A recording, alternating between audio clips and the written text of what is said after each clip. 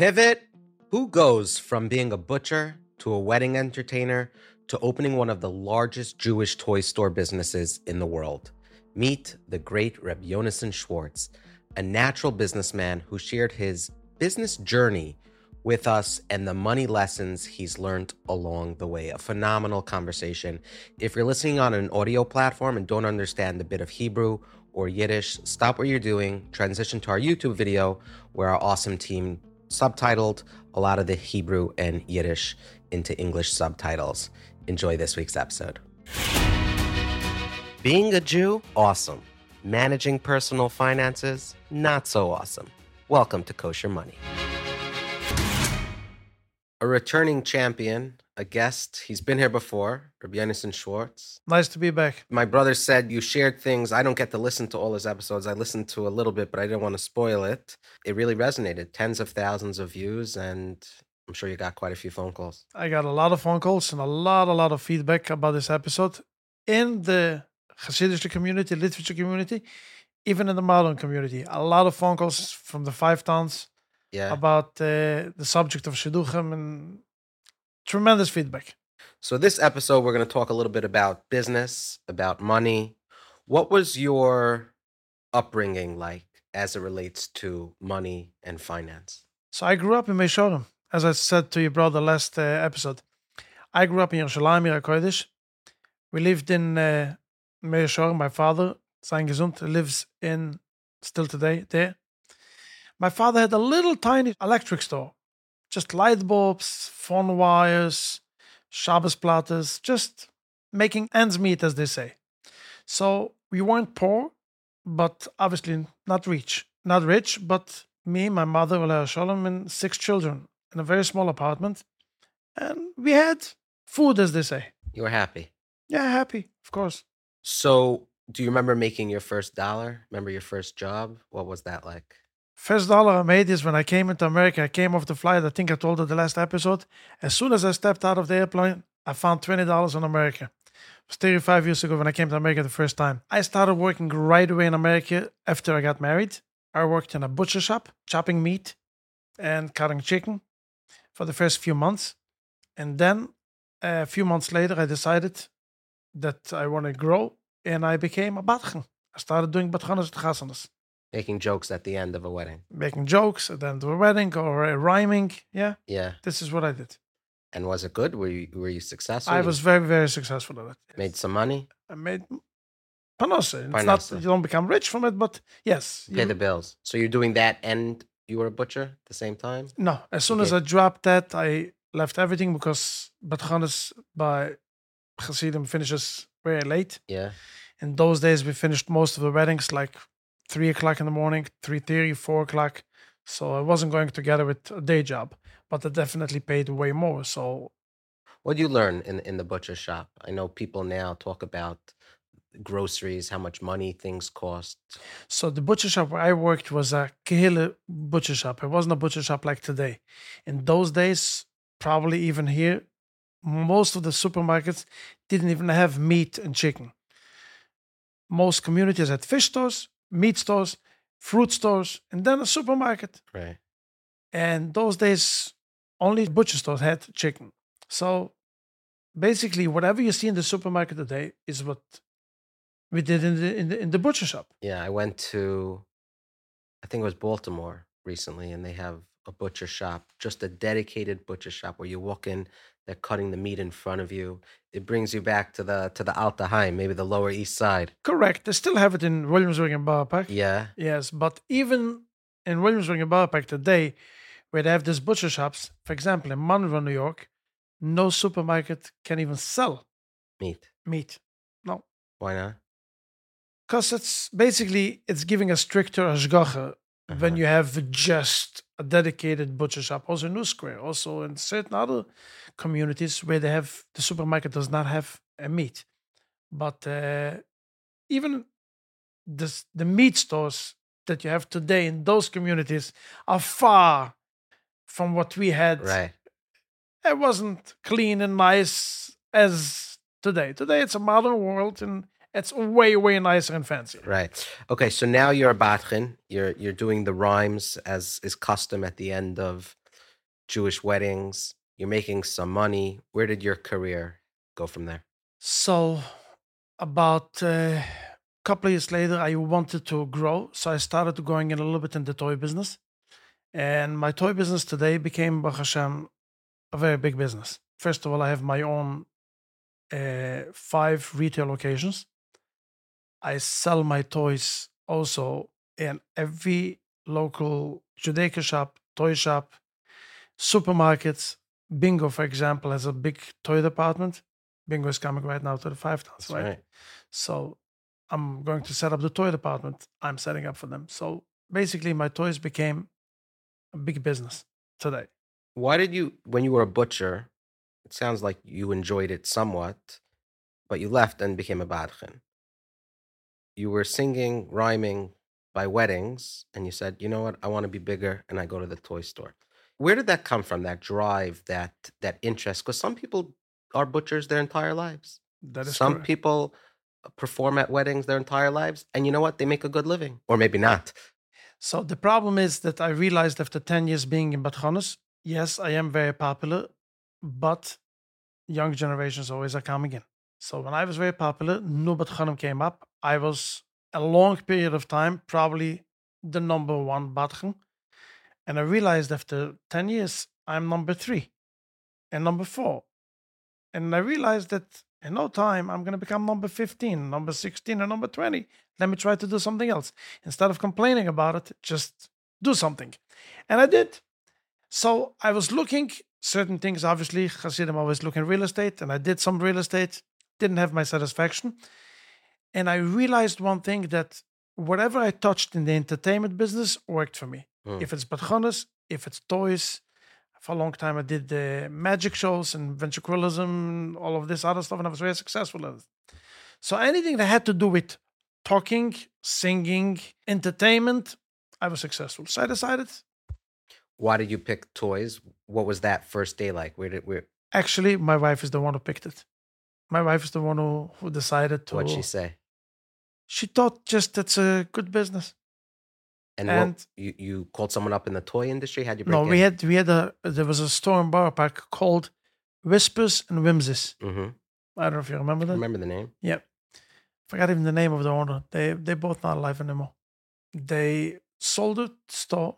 They had a little store on 18th Avenue, and I bought it. And Changed the name. Now it's changed the name to Toys to Discover.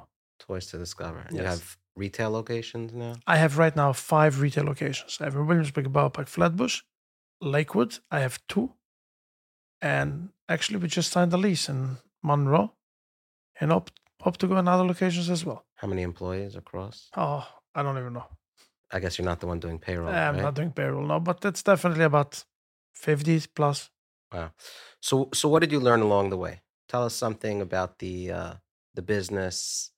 People are listening. They want to maybe get into business, right? So the Gemara tells us very simple. Einliche imnis, there's not a single profession that you're going to take that there's not rich people there and there's not poor people there. I travel a lot to the Far East, to China, Hong Kong. It's mind-boggling to see when you go in China to the big shows and you see buildings and buildings from selling zippers, selling shoelaces, selling paper clips. And I'm thinking to myself, this is the business? Yes, that's what they do. They do all kind of sizes, paper clips. They do all kind of color paper clips, but paper clips is their business. They're very big companies. Mm-hmm. And I visited factories myself, humongous factories, tremendous factories, huge, with thousands of employees. That's what they do. Paper clips or thumbtacks or zippers. I remember I was once in a factory that does this part from this keychain. Just this The part. circle part of Just the the keychain. circle part. Unbelievable, huge factory. Right. So there is everything. You could have success in everything. The idea is very simple. And I always tell it to people. Those who don't try work for those who do. And it's not my quote. It's a very famous quote. You got to take gambles in life and hopefully do the right thing. Be smart. Don't be stupid. Don't jump in and grow slowly. I grew very slowly. Didn't grow in one day to 5 stores. I didn't grow to retail and to wholesale in one day. Took me time, borrowed money, paid back, built a credit, which is very important in America and in every state, in every country to have a good credit line. And once I built a credit, it was easier to get a credit line. Once you have a credit line, you could order more, buy more. And yeah, People think that when they see someone who so-called made it big, that it happened overnight. You're saying that the people that have sustained success long term, they could have grown in baby steps, right? there are some people who grew fast overnight, as they say. Very, very few. I'm not going to say that doesn't exist. It exists, definitely. But baby steps is the safe way to do it. You have to understand that I always say to people when I speak, there are so many people who are rich with a lot of money. And the statement that I say about them are that unfortunately these people are so poor that the only thing that they have in life is money. Mm. Besides money, they have nothing. And they're big in money. But if you're happy and you grow slowly, and every step on the way, you say, thank God. Thank you, Hashem. I made it another step. I made it another step. Wow. Let me try another step now. It's safe. They have much more happiness in life than the people who are just jumping in one day. Growing up, they teach you you could be a doctor, you could be a lawyer, you can be an accountant, but we only realize as adults that you can have a very profitable business making keychains or just parts of the keychain. And you see that on Amazon, right? Do you know people in the Amazon space? First of all, I used to be very big on Amazon myself. I sold a lot of money on Amazon. 10 years ago, more, I probably sold 20 million on Amazon a year. Mm-hmm. I have a friend that is selling way over 100 million every year. Mm-hmm. And I have a lot of friends on Amazon, Hasidic guys. There are a lot of Hasidim in Amazon. Amazon is very big with Hasidim. Very, very big. There was once, a couple of years ago, that Amazon made a weekend, a weekend getaway for the top 200 sellers. And they had to cancel it because it came out on Shabbos. And the programs that they made with speeches, and they realized that over 90% of the top 200 sellers were Hasidim from Borough Park, Williamsburg, New Square, Monroe, Muncie. And today Amazon is different. Right. I sold my Amazon account a nice few years ago. Amazon became very, very difficult. Very, very difficult to make business on Amazon. It's very competitive, but those who could survive are doing very well. So the question is if you could survive or you can't survive. In the Hasidic community, what industries are people going into now and finding success? You name it, they try it. Wow. Except, obviously, what you mentioned before, doctors, lawyers. Or where you need long schooling. Right, schooling. But everything. So to give you a specific, an amazing statistic, and without mentioning names, there's a very famous person who is over there, and he goes around talking about that the education system is not right, and because the education system is not right in our community, that's why everybody's doesn't have the opportunity to grow in life. And I remember there was once a conversation with him somewhere, and again, I don't want to mention where, but there was a live conversation, and one of his friends in yeshiva called him up, and he said, listen, we are all in the age now, about 28 to 32. I learned together with you in yeshiva. You are claiming that you cannot make a living because you did not have the education. So you remember how many kids were in the class? And I said, yes, 28. You remember this and this boy, let's say Moshe Klein? He said, yes. You know what Moshe Klein does today? He's doing credit card processing. He makes over $800,000 a year. You remember this and this guy? And he went over with him. Every single kid in this class, and everyone made in the nice few $100,000 a year, and you're sitting and complaining. So the idea is go out there. Hashem is big. The opportunity is big. It's all in the mindset. I could do it. Believe in yourself. Believe in Hashem. It's a tremendous. Reb Tzadok HaKohen says in his Sefer, Kashem shemitzvah la'amen b'Kadosh Baruch Hu, kach mitzvah la'amen ba'atzmai. The same way as it's a mitzvah to have a emunah in HaKadosh Baruch Hu, the same as a mitzvah to believe in yourself. Believe in yourself. Believe that you have powers. And if a person believes in himself and he has the confidence in himself, he will go out there. He will make it. He will fall. He will pick himself up. Sheva yipol tzadik v'kom. You fall 7 times, you pick yourself up. And so many people that I know that fell, they picked themselves up. Yes, a lot of people know. I'm not going to say that everyone is a success. But if the right attitude, and you do it with the right steps, you go baby steps, you do safe steps, slowly but surely, most people will have the opportunity to make more than just a simple worker. A quick break from this week's episode with a message from the Donors Fund. Purim is coming, a Jewish holiday where charity is top of mind. You're going to be giving out money to those who stretch their hands out, no matter where they come from, but gone are the days where you have to hand out actual cash, crisp dollars, or carry a checkbook even. And by the way, with cash, I don't know if you know this, but you also lose out on your tax-deductible donation, but not with the Donors Fund. With the Donors Fund, you get these easy and simple custom checks, and every time you give, you're getting a tax-deductible donation. So I have these pre-printed custom checks. You can have denominations going from $1 up to $1,800, all pre-printed, and no more fraud, right? Every time you give a regular check out, it has your accounting number and your routing number. With the Donors Fund, you completely avoid that. And that is peace of mind. You can do something cool. You can even set a cap that any check over a certain amount, they have to verify with you before the money is released from your account. On Purim, people give, I think they say 50 to 100 times more than a typical day, right? So if you go 50 to 100 days, you're giving out X amount of money. People are giving that out in a single day. So just because the amount of money is multiplied, it doesn't mean the headache has to be multiplied as well. The Donors Fund, that is what charity giving should be in 2024 and beyond. So have your checks ready to go. You can have them pre-printed. No more sitting and writing checks. You can actually get involved in the dancing and enjoy the day while giving. So thedonorsfund.org/koshermoney, links in the show notes. It's a free account. This is free.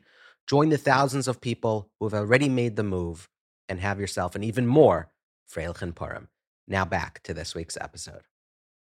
People rip on the American millennial who are always playing the victim card, that it's not fair.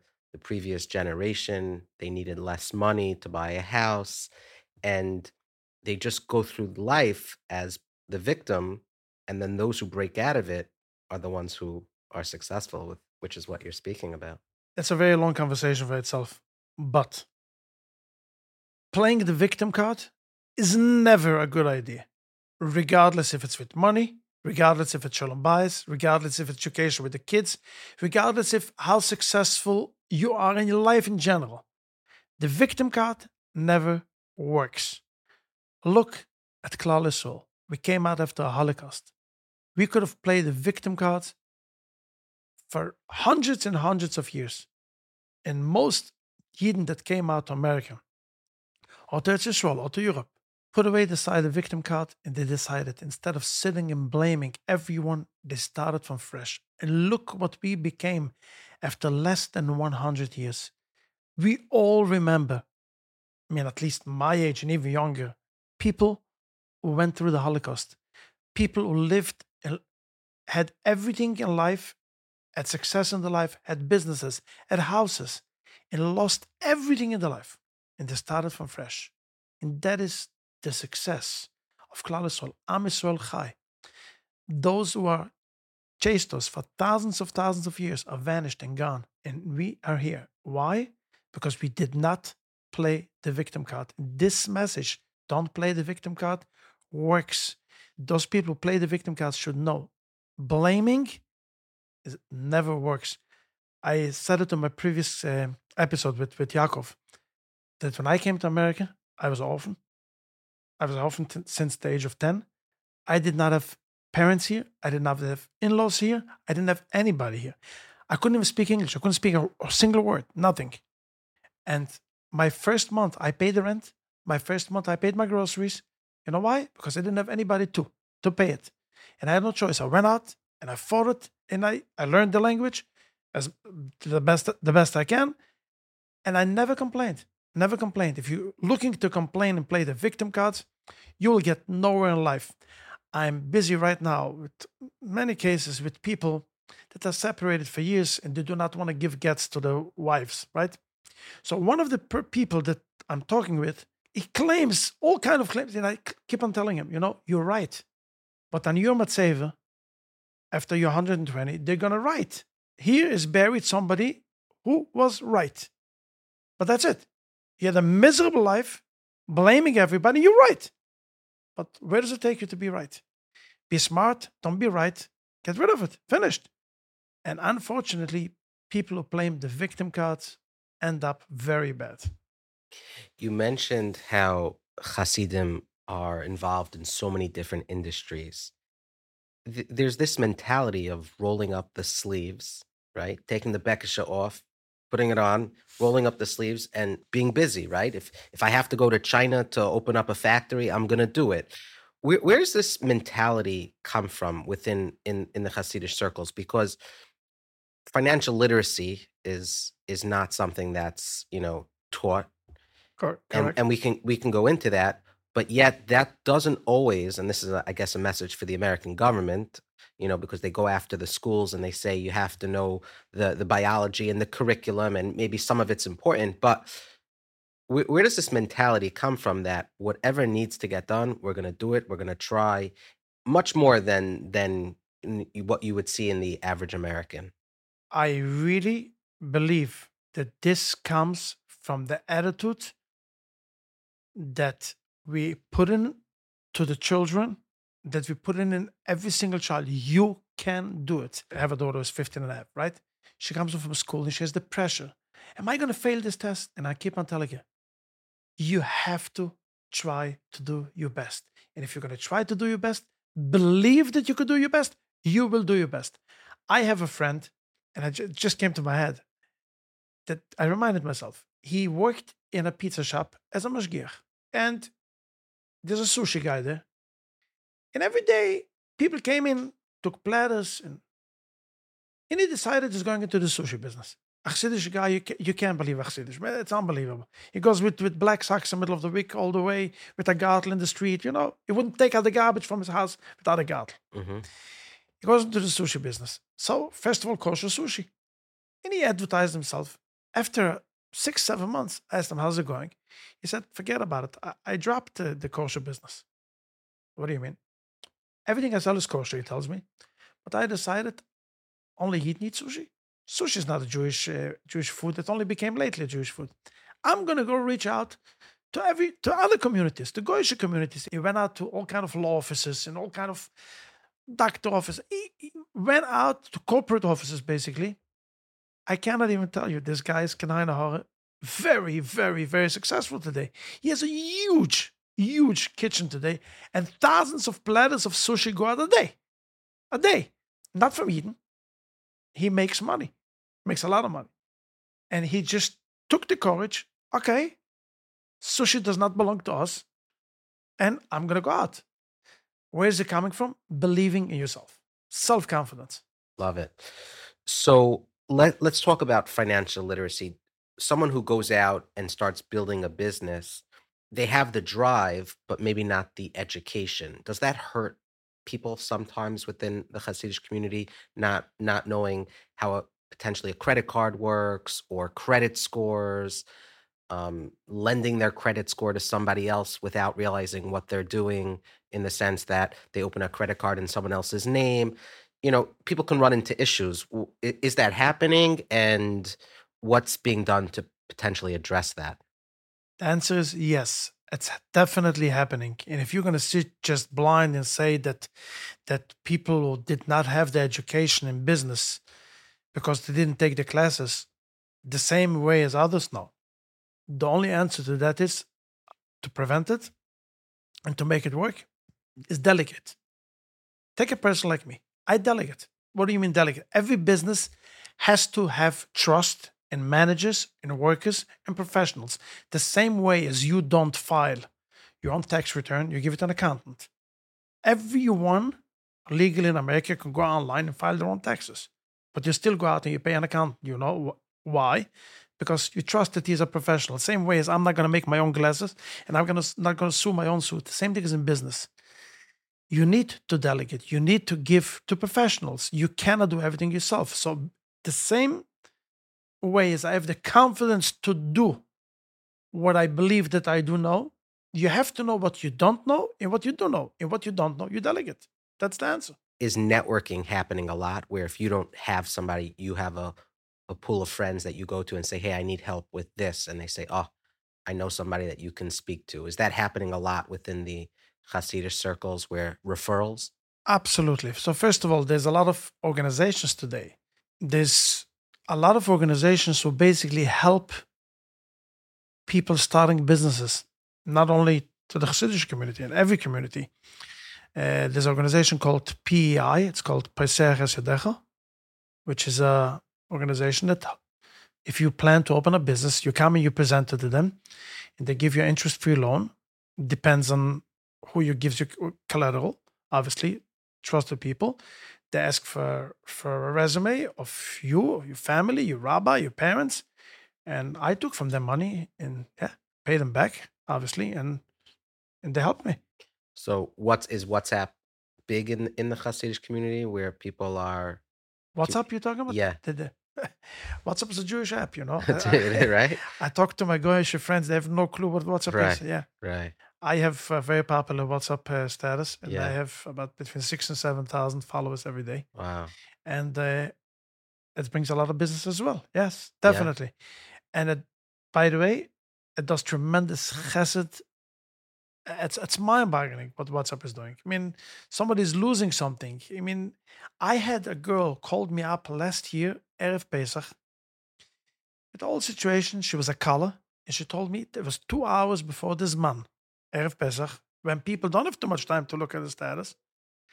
And she told me basically she is upstate, and she has nowhere to be Pesach. And I posted it on my status. 2 hours before this man.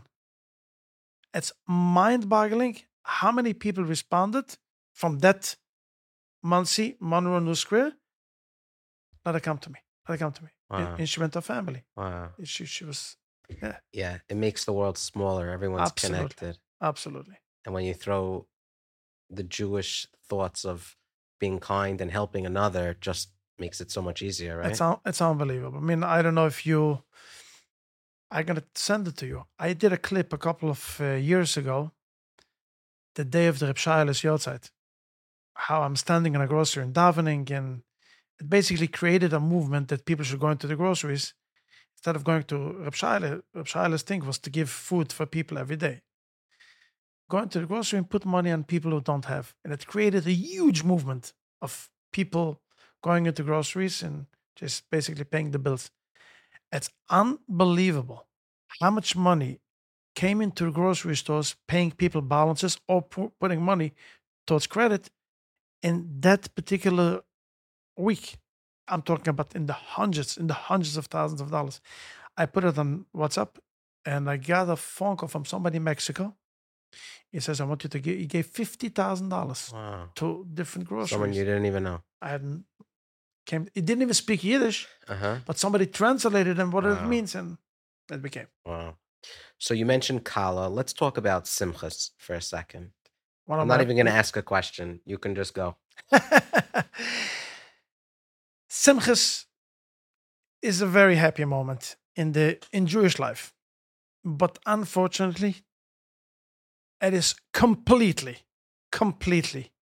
out of hand.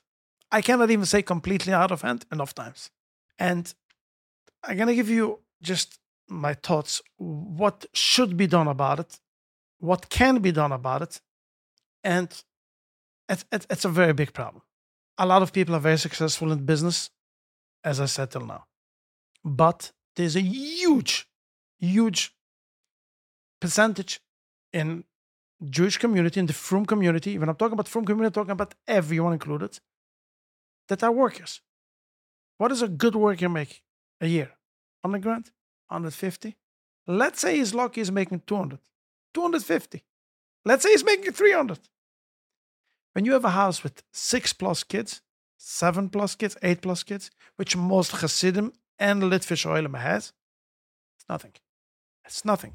After putting food on the table, after paying your tuition, after just car expenses, taxes, you're left with nothing. When it comes to simchas, and let's talk particular about chasanas now, it is completely, doesn't make sense, doesn't add up. When a person makes chasana, every year a child, or let's say even in the more modern community, when you make every 2 years a child, they're broke. Somebody who's working is broke. A chasana today is minimum $120,000, $130,000. Okay? And this is a big why, a very big why. So the biggest problem in the Litvish community and in the modern community is they don't even have the opportunity where to make a chasna cheaper. By Hasidim, they do have the opportunity, and people who want to make cheaper chasnas can make cheaper chasnas. And I'm going to elaborate on it that you should understand. I made chasna my son a year ago. The night of the wedding, which means the hall, the catering, the musician, singer, badchen, flowers, and photographer costed me and my mechutin together $10,000. You had one flower? No, we had a lot of flowers. It sounds laughable, right? How is it possible? What's the trick? Yes, $10,000. So the chasna was in a hall in Barapai called Kerem Menachem, a gorgeous hall. Walk in the 54 corner Fort Hamilton, state-of-the-art modern hall. Really, really gorgeous hall. Nice and big. 125 couples, okay, included. Obviously, they don't give you rib steak. They give you chicken. They give you... No one who ever ate at that wedding ran out hungry, okay? Now, I could afford much more. I did it because I like the publicity, to be honest, in a good way. So people learn, oh, Johannes Schwartz could do it, I could do it too. And it really did a lot of awareness because all the newspapers wrote about it. Look, even Johannes Schwartz did it. If Johannes Schwartz did it, I could do it too. So, first of all, the musician, DJ, I promise you, if you were to walk in there and you would have danced, you wouldn't look. You would never know. It sounds the same. It's a great sound system. So DJ, right here, a musician. Singer, the DJ sings as well. Okay? Badchen, they give somebody a guaranteed that you're going to make 50 to 100 chasanas a year. And you give them a certain price, $500, $700, instead of $1,800, $2,000, $2,500, right? Photographer, there are plenty of photographers who are not as successful as the big brand name, and it's good enough. How many times did you look at your pictures after the chasana? I didn't even make the album yet. Oh, okay, good. Like thousands of others. And what is the starting package by photography today in most weddings? Between $10,000 and $15,000 starting package. So, now, in Monroe, for example, in Monroe, New York, they have a hall. $7,000. Everything I mentioned to you now, for $7,000. Both sides. $3,500 one side, $3,500 the other side. Let me give you a perfect example. Furniture. Furniture, when you walk into the classic furniture stores, okay, you pay between $25,000 and $35,000. And I'm asking a very simple question. A father who has 10 children has to buy 10 sets of furniture. Why? Why cannot each person buy one pair of furniture? I got married. I buy my furniture. My brother's going to get married. My sister's going to get married. They're going to buy their furniture. Why does somebody who works for $150,000, $200,000 a year, he can barely make ends meet? Why does he have to buy 10 pieces of furniture in his life? Let everyone buy one piece of furniture in their lifetime. I have a friend who just made it off. His son told him, Tati, I don't want you to buy furniture. I'm going to go to IKEA. I'm going to buy furniture. And he bought furniture for $2,500, $3,500, something like that. He got payments 18 months, no interest, and he's happy. And I know a lot of people who did it. Why does a person dance at his own child's chasana, but when he finishes the chasana, he has huge agmas nefesh and pain? How am I going to pay? I know a rabbi called me up. I'm talking a lot about it on status on WhatsApp. A rabbi called me up that he has a congregant in his shul that he realizes this 5-6 weeks that he doesn't come to daven, and called him up. He says, I can't show my face in shul. I married off 3 kids in the last 3 years, and I borrowed money from this, and every morning I come here, no, when you're going to pay me back, when you're going to pay me back. He needs to buy food. He doesn't have. So it's a very big problem. The problem is in the Litvisher community and in the modern community that if somebody wants to make a cheaper wedding, he does not have the opportunity where the real Gvirim and Klal Yisrael that are making real differences in so many issues. And I do it and I say it with a lot of credit, and maybe they didn't think about it. If it's Louis China, if it's Rechnitz from Los Angeles, or all the other special people. And again, each and every one should be blessed with all the brachas. They do tremendous work. The rich people from the Hasidic community got together and they made wedding halls. They made something that's called a chasana mall. Basically, where they're going in one place, buying everything for that wedding, and it's way, way, way cheaper. Now, I'm not coming here to revolutionize the way that rich people should make chasana. I really believe that a rich person really has a lot of money, does not have to make chasana like the poor person or like the middle class person. We don't have the power. The Torah authority does not have the power today to tell the rich person you cannot make a chasna just like this. Because in the olden days, there was such a thing called Vad Arba Rotzos, if you know what that means. That all the Rabbanim from Poland, from Hungary got together and they made very strong rules and regulations for rich people as well. But no one has the power to do it today. So the rich people does really have money. Make any chasna you want. Again, even though I don't believe in it, because it's raising the standard. And don't forget that we are the only community in the entire world that rich and poor and middle class live in the same block. If you go in any neighborhood in America, you go down to Long Island, you know rich people live over here. You go in Brooklyn, in certain parts, you know the rich people live over there. You go in Williamsburg, Borough Park, Monsey, Monroe, New Square, or even here in Five Towns, you could have a middle class, a poor person, and the richer person live in the same block, and they go to the same school. And when you give to your daughter a Michelle watch, but 10 years old or but 12 years old, what but the Hasidim Akale gets when she a lot of them get for engagement, especially in Europe. What do you expect for this poor child? She also wants a Michelle watch. So basically, it's raising the standards. So it's a problem. You cannot fix it. It all starts with education, teaching the kids. I can afford. I cannot afford. Be happy with what you have. It's not easy. I know it's not easy. But making such weddings that middle class in this community is making is just going to go bust. Don't forget, families are getting larger and larger. You have life expectancy is bigger. We get married younger. And suddenly, when there's two sides of frum families, before you know it, you have 150 couples. By the Hasidim, forget about it. You have sometimes people, with 11, 12, 15 kids. Could you imagine the next generation? It's a very big problem. A short, cool break from this week's episode to tell you about the weather. The weather? Yes, the weather. Warmer months are ahead, and that's the perfect segue into Twillery's ear suit. You see, I'm wearing the blazer, comes with matching pants, but you know when you're wearing a traditional suit and it's kind of hot outside, you begin to sweat.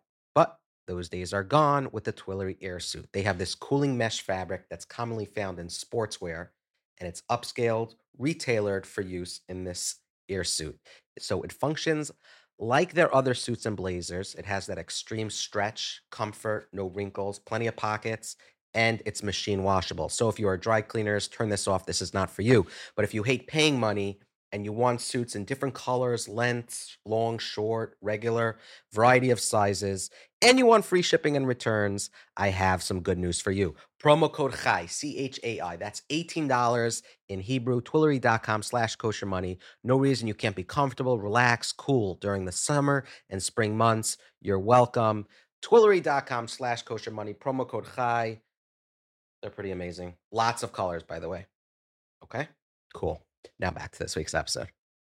People listening who aren't familiar with Jewish weddings, they think that the wedding you're describing is 7 nights long, right? We're talking here one night, right? Yeah. 4 hours. I could show you after we finish the show. I have on my WhatsApp a father who called me up, and we communicated. He was literally sobbing, crying that his daughter needs a gown for $14,000. Please explain to me, why does a girl even think of a gown of $14,000? Explain to me why my daughter-in-law, who got married last year, had a gown for $300 just to fix. She took a gown from the gemach. We have gemachs all over America for gowns. Why does a caller need a gown for $14,000, and even for $8,000, even for $5,000? Your father doesn't have it. Now, most girls work today, a year, 2 or 3. If you want to buy with your own money, again, I think it's wrong because you're raising the standards. But going to your father, going to your mother, they're hardly making ends meet. Why? It's a very big problem. Let me give you a lot of examples. Photography. The callers are coming today to the hall at 12, 1 o'clock. So they have to go to the makeup artist 9 o'clock in the morning already. Mm-hmm.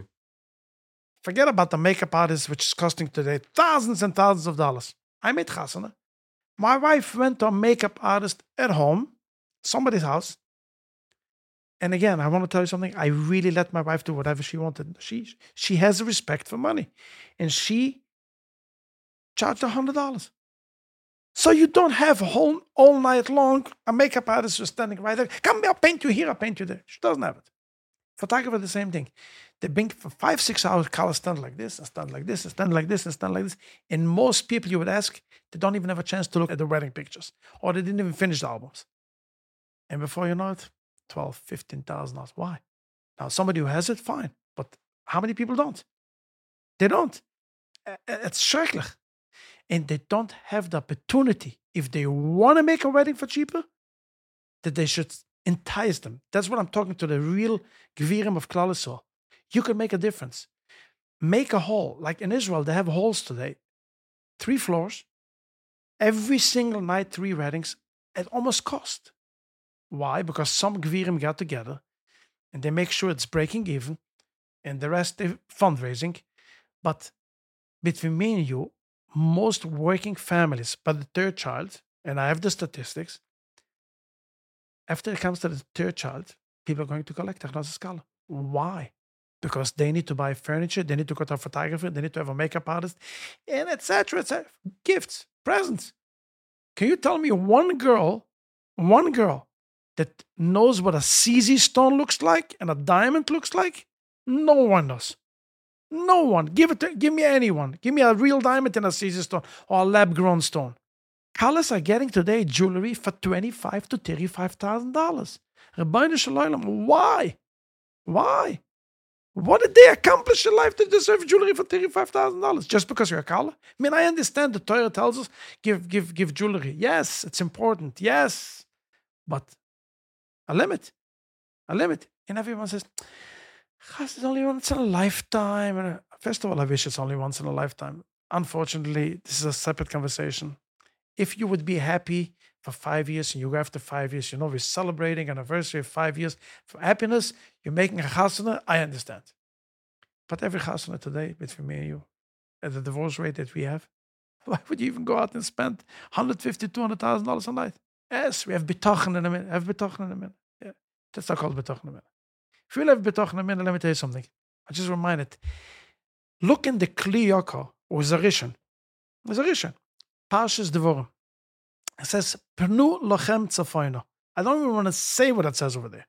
But it particularly talks about this, but don't show off. Why do you need to show off? Let me give you an example. You know what a Wachtnacht is, right? Oh, I heard they're quite extravagant these days in certain circles. Go in Lakewood. Yeah. In Lakewood. Most people in Lakewood, B'nai Torah, coiling it out, make a Wachtnacht. You come, you say Kriya Shema, you're getting 2 nash speklich for your kids, or 3, whatever, 5, you go home. That's what I saw growing up, Exactly. That's where we all grew up. and the baby's fine with it. The baby's totally fine with it. And it became such a. The rich guy started it. Then the next was. What's going on? It's many thousands of dollars, right? It's a huge event. It's endless. It's endless. Some people do a wachtnacht today for 2,000, 3,000, 4,000. And some people do for 50,000, 60,000. What's there? Meals and waiters? Meals and waiters and party planners. And one of the most complaining comments that I get when I talk about it, you're ruining Yiddish parnassus. That I'm ruining Yiddish parnassus. Why? Because so many people are making parnassus of it. I understand. But if you make a parnassus where it's an even enjoyment, which means I sell you a product, you enjoy that particular product for many, many years, yes, I'm for it. Absolutely. But when I make parnassus and the other guy is going to bleed in pain, be pained for it, just because somebody else does it, I have a problem with it. And believe me, the reason why we make parnassus of it is because it's supply and demand. If there would not be a demand for it, such a demand, these people would go out and look for different parnassus, just as my friend who went out and did a sushi business worldwide. We are stuck that I have to be making money in this community. Why? Why would you go make money from people that have to go collect for it? And that's a very big problem. In Eretz Yisrael, part of the deal when a girl gets married is they have to give them an apartment as well. Long gone. That's not a thing anymore? No one gives apartments anymore. No one. Only the very, very well-to-do. Nobody gives apartments. How can they give apartments? No one. Why is that not a thing anymore? Because it's too expensive. Because they just can't expect. They can't afford it. What I do have in Israel, and this is something fascinating, and this is an idea that if this could be implemented to help Klal Yisrael, it's going to be tremendous. And again, here's my call for the real Ashirim and Klal Yisrael to do it. So, for example, there's certain communities in Israel that you will never see them come here for Chnosas Kala. Never. Let me give you an example. Ger Hasidim. You will never see him come collect. Why? Because they established a gemach that everyone that makes a chasana according to the rules and regulations of that particular kehillah, you get a loan for this entire chasana, let's say $30,000, $35,000 to pay out for years. Super easy payments. How do they do it? So a lot of people put in money there, 10,000, 50,000, 100,000, and it became a very big pot. And most people will start paying into that pot before they even make chasana. 5 years earlier, 10 years earlier, $100 a month, $100 a month. And suddenly, when they come to make a chasana, they get a loan that they could be paying in so many years. And that makes so much easier. Why should I go out and collect money? But there's a rule. You want to get the gemach? No problem. Here's the rules. You make chasana here, you buy furniture here, you buy a present here. And that helps a lot. So if there would be a big pot over here, and there would be an opportunity, like we have, as I told you before, Keren Menachem and Bauerpark when I met Chasana, or like they have in Monroe, or like they have in New Square. In Williamsburg alone, they have now 4 such halls, where a night of a Chasana is costing in the range of $10,000 for both sides. And this needs to be implemented. Kedaishim, very big problem as well. Shalom Zucha. Everyone that comes to a Shalom Zucha today comes from a Shabbos meal. A Shabbos meal today, everybody had the sourdough, the hummus, the tahina, the coleslaw, and then the dips. Everyone has at the Shabbos table 6 to 8 dips, and sushi, and platter, and everything. They're not coming hungry. Nobody's coming hungry. And you're coming to a Shalom Zocha, and you see food. Why? Wasted money. And most of them are Yingalite, young couples who don't have the money. Just start to give me the money because everyone does. It's a problem. Ashirim and the rich people aside, what part of the solution is people without kids or young kids educating their children as they grow up to not want to chase the $35,000 diamond, to be okay with a Vachnach that costs $500 instead of $5,000. And it might take a little bit longer, right? Because these children have to grow up. But do you see that as part of the longer term solution? Education is the key. Education is the key. We are live in such a society that whatever the kids want, in a blink of an eye. And there's a very famous T-shirt on babies when mommy says no, call Bobby. Yeah, right? It's a sad joke, but the fact of the matter is, kids are getting everything today, everything in a blink of an eye. And if it doesn't happen in a blink of an eye, they just start crying and blowing, and they get it. So definitely, it's education. Education in the schools. For example, there are many schools in the Hasidic community that you cannot bring nash for lunch. There is nash that the school will give out, or they have rules of what you could bring. But if a child today goes in school, and you see it all over, they make a stop at the local supermarket, and they're just buying, forget about it, all the sour sticks and candy and paintbrush, forget about it. We didn't take in a lifetime when we were kids what they take in a day. I remember my mother last year used to take an orange for Rosh Chodesh. We used to get an orange divided for 6 kids. Or we call it the scramble egg, was once a week. There was value. There's no value for money. And we grow up today with absolutely no value. And that is why it needs to be a huge fundamental change between the parents, the community, and help the people who want to live a lower standard, that they should have the ability. Right now, they don't have the ability. Let's switch gears for a minute. Talk about technology, right? In the Hasidic circles, less people have smartphones. It exists in some circles. In some circles, they have the kosher phones with WhatsApp and limited email, and some are on flip phones. Thousands. Do you know people that are successful in business that all they have is a flip phone? Let's enlighten people, because right, we're talking to people across the world, right? They're watching on their iPad, a big smart TV. Is it possible to be successful without the distraction of a smartphone? I'm gonna give you a name that's gonna mind blow you. Have you ever heard of a company called B&H Photo? Yes, Manhattan. Manhattan. Do you know the owners, right? Couple of partners, right? 2 parts. I mean, yes, I I don't know them personally. I do know them personally, 2 of them. 2 of them. One of them, I know for sure, that doesn't know how to send a text message. It does not know how to send a text message. The only thing that he could do with his flip phone is call and receive a call. That's it. Never in his life he sent a text. The second one probably too. Okay?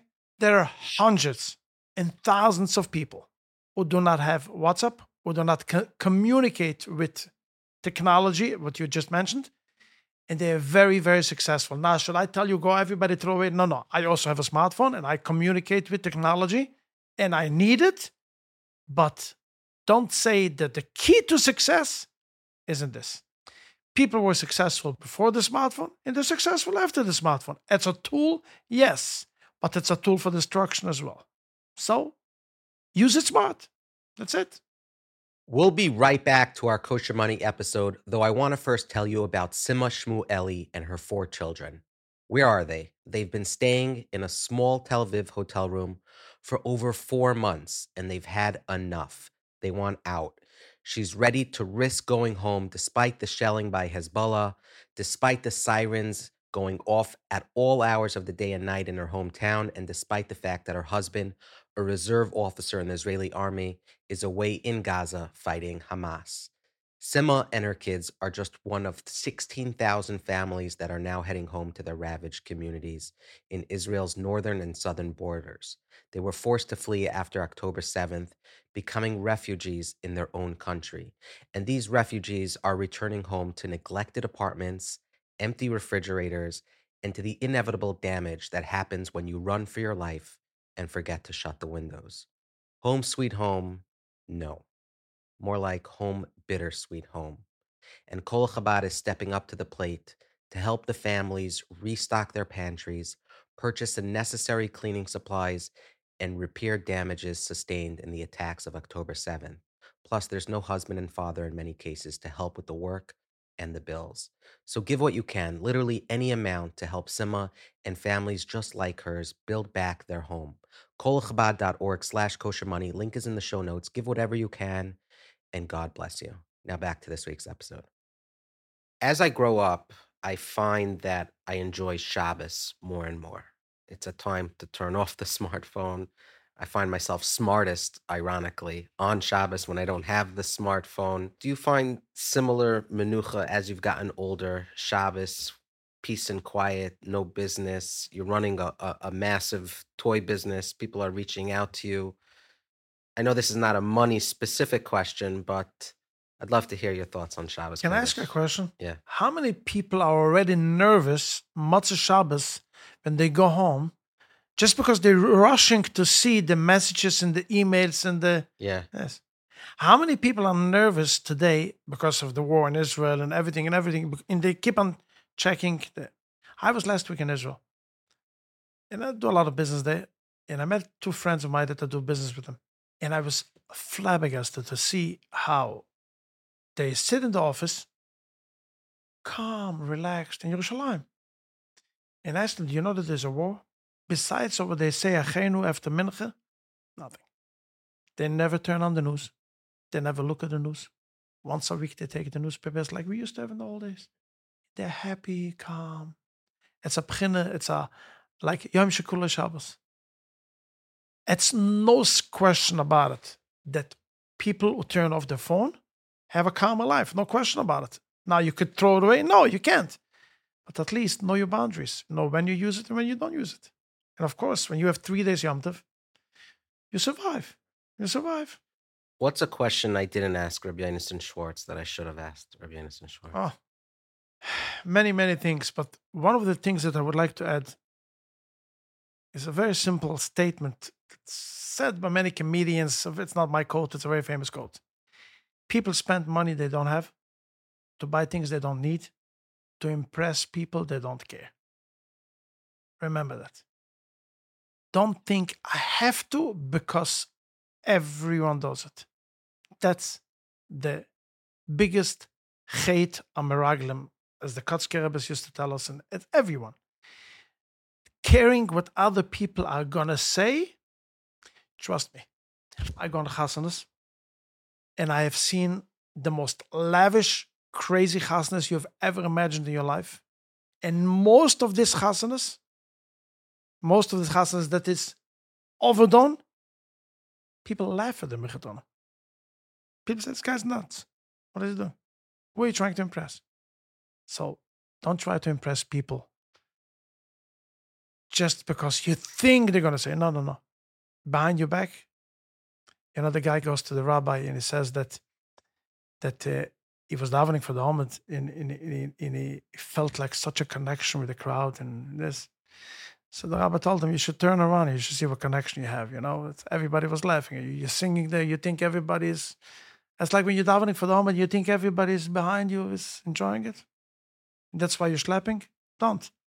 Turn around. Same thing is here. Don't try to impress. Work with what you have. And when you work with what you have, you are going to be a happy person. Hasameach bechalka. Hasameach bechalka. That's the key. That's the key. The advertisement that we have today in the papers are so tempting. Look what the other guy has. All they do today, nothing, no talking. They will put an advertisement, just somebody looking at this watch and this brand, and you think this guy who has this brand, there's a brand of shirts, I think with a crocodile. I'm not into brands, so I don't know. And one of the times I saw is because he has a crocodile shirt. You understand? They're brainwashing us. And again, it's business. I understand. But know your boundaries. Know what you can, know what you can't. And grow up that the kids don't need everything. I stand in a toy store, and sometimes it bothers me. I see parents are walking in. Oh, sure, take. Yeah, and of course I'm happy. By the register, I'm happy. But I'm thinking, Nebuch, this child, what is he going to grow up? telling a child, yes, yes, yes, yes, yes. You give a child a lolly again, another piece of cake. What's going to happen to him in 15, 20 minutes? His stomach is going to hurt and he's going to be in pain and he's going to grow up with all this MSG and poison that he has inside him. And he's happy for 5 minutes. The same thing is with all the other things that you're stuffing your child, and he grows up. He's going to have a huge stomach ache. It's not a stomach ache, but it's a brain ache. But child's going to be messed up. Don't show off. Remember what Yaakov Avinu told his kids: when you go to Mitzrayim, go from 10 different gates. Why? Don't show off. Showing off is one of the biggest. You know what we forgot to mention? Very important point. COVID. If I would tell you today that there's a new gzeira, that we have to make chasnas only for 50 people, and no photographers and no this and no, you have to finish by 10 o'clock, everybody would jump. You're crazy, you can't do that. But for a full year, almost 2 years, we lived like that. Anybody complained? Happy couples, having kids, Baruch Hashem already. They live beautiful, nothing happened. Imagine today we would say, go back to COVID. No, can't. Why can't? I mean, I'm not trying to do it, but I'm just the concept. When people know that there's a boundary, you can't go bigger than this, they're happy. It's just because you can. That's why you let go and just no boundaries, no control. Have control. And when you have control, you're not only controlling yourself, you put a tremendous boundary on the entire community around you. Everybody's looking up. Look, this guy could afford it. And he made a simple chasana because he wants to teach everybody, you can make a simple chasna. You can make a simple kiddush. You can make a simple shalom zocha. And that's very important that people should understand that I don't have to be like others. Beautiful. If someone has a follow-up question for you, should they email you? Should they call you? Let me give you an email, which is always easy. Yeah, go ahead. Very easy email, 232-8655@gmail.com. Wow. We don't usually get the number email addresses, yeah, right? It's special for I have a lot of Israelis call me up and they ask for the ABC, so it's very hard for them. So that's smart. Yeah. That's smart. Intuitive. 232-8655@gmail.com. Yep. Wonderful. Rabbi Yonatan Schwartz, thank you so much. Thank you so much. It's going to be a crowd favorite. Thank you so much. It was nice talking to you. Likewise. Bam, ba-da-bam. Thank you so much for listening to yet another episode of Kosher Money. I enjoyed that episode very much with Rabbi Yonatan Schwartz, and we have another exciting episode coming to you in a couple of weeks. We went through the business journey of somebody who manages a very multi-million-dollar corporation, a frum guy, really insightful. I don't want to give too much away, but be on the lookout for that. Thank you to our friends at Twillery, Kolel Chabad, in which you can donate to via your Donors Fund account. You see how I did that? Thank you to our friends at Living Smarter Jewish. More and more people are reaching out, so don't be ashamed. If you're in debt, if you need a financial advisor, if you don't know how to set up a 401k, IRA, or if you just have a question about your credit score, anything that has to do with finance, livingsmarterjewish.org. You don't even have to go to the website. I'll give you the email address, info@livingsmarterjewish.org. Email them. They'll set up an intro call just to learn about everything. Sometimes people reach out to them, hey, I need help with a credit score, and then they have a conversation with them and they realize that they actually could use help in ways they didn't even think. So livingsmarterjewish.org, reach out, tell them your friends at Kosher Money sent you, and you'll be well on your way to a better financial future. Thank you to everyone at Living L'Chaim, an amazing team. We also release shorts on Instagram and other social platforms. So if you know somebody that doesn't have the attention span to listen to an entire episode, me, I don't really listen to podcasts, but the fact that you guys listen is important. So that's why I'm sharing this. But sometimes people want more digestible content. You can go to Instagram, Kosher Money Pod, and consume content there as well. We're really gearing up. We did a whole episode on taxes, and we're doing some career journey type episodes. But if you have a suggestion, a guest suggestion, if you have a topic suggestion, we want to do one on kosher groceries. So we're working through that. Hit us up, livingl'chaim.com. Click on the suggestion tab and share your thoughts. If you want to sponsor an episode, we're kind of maxed out on the Kosher Money side, but we are working on some really cool sponsorship opportunities. So if you have a business, a message, something you want to get out there, hit us up. And now time for the bonus tip This one is not so much money related, but it is important. So some of you over the last year may have gone for your annual physical, and that is great. But some of you have been pushing that off, right? I'm a healthy 25-year-old. I'm a healthy 41-year-old. I don't need to go. Chances are you are healthy, but it is important that you go for a physical anyway. You may not know who a doctor could be, right? You haven't gone to a doctor in 17 years, or a pediatrician will not see you anymore. Just go to your shul chat, say, hey, can someone PM me a local physician that can do an annual physical? Doesn't have to be an appointment in a week from now. You can do it in 2-3 months, but get something on the schedule, get it into your routine. Once a year you go, they take some blood, and it's the mature thing to do. So we talk a lot about money, but you owe it to yourself, your family, to make sure that you're healthy and you stay ahead of things, so that if, God forbid, anything does pop up, you're way ahead of it. And that is my tip for you, okay? Not everything's about money, bro. Sometimes there's more important things than money. And with that, we'll see you next time. Have a good one. Living L'chaim.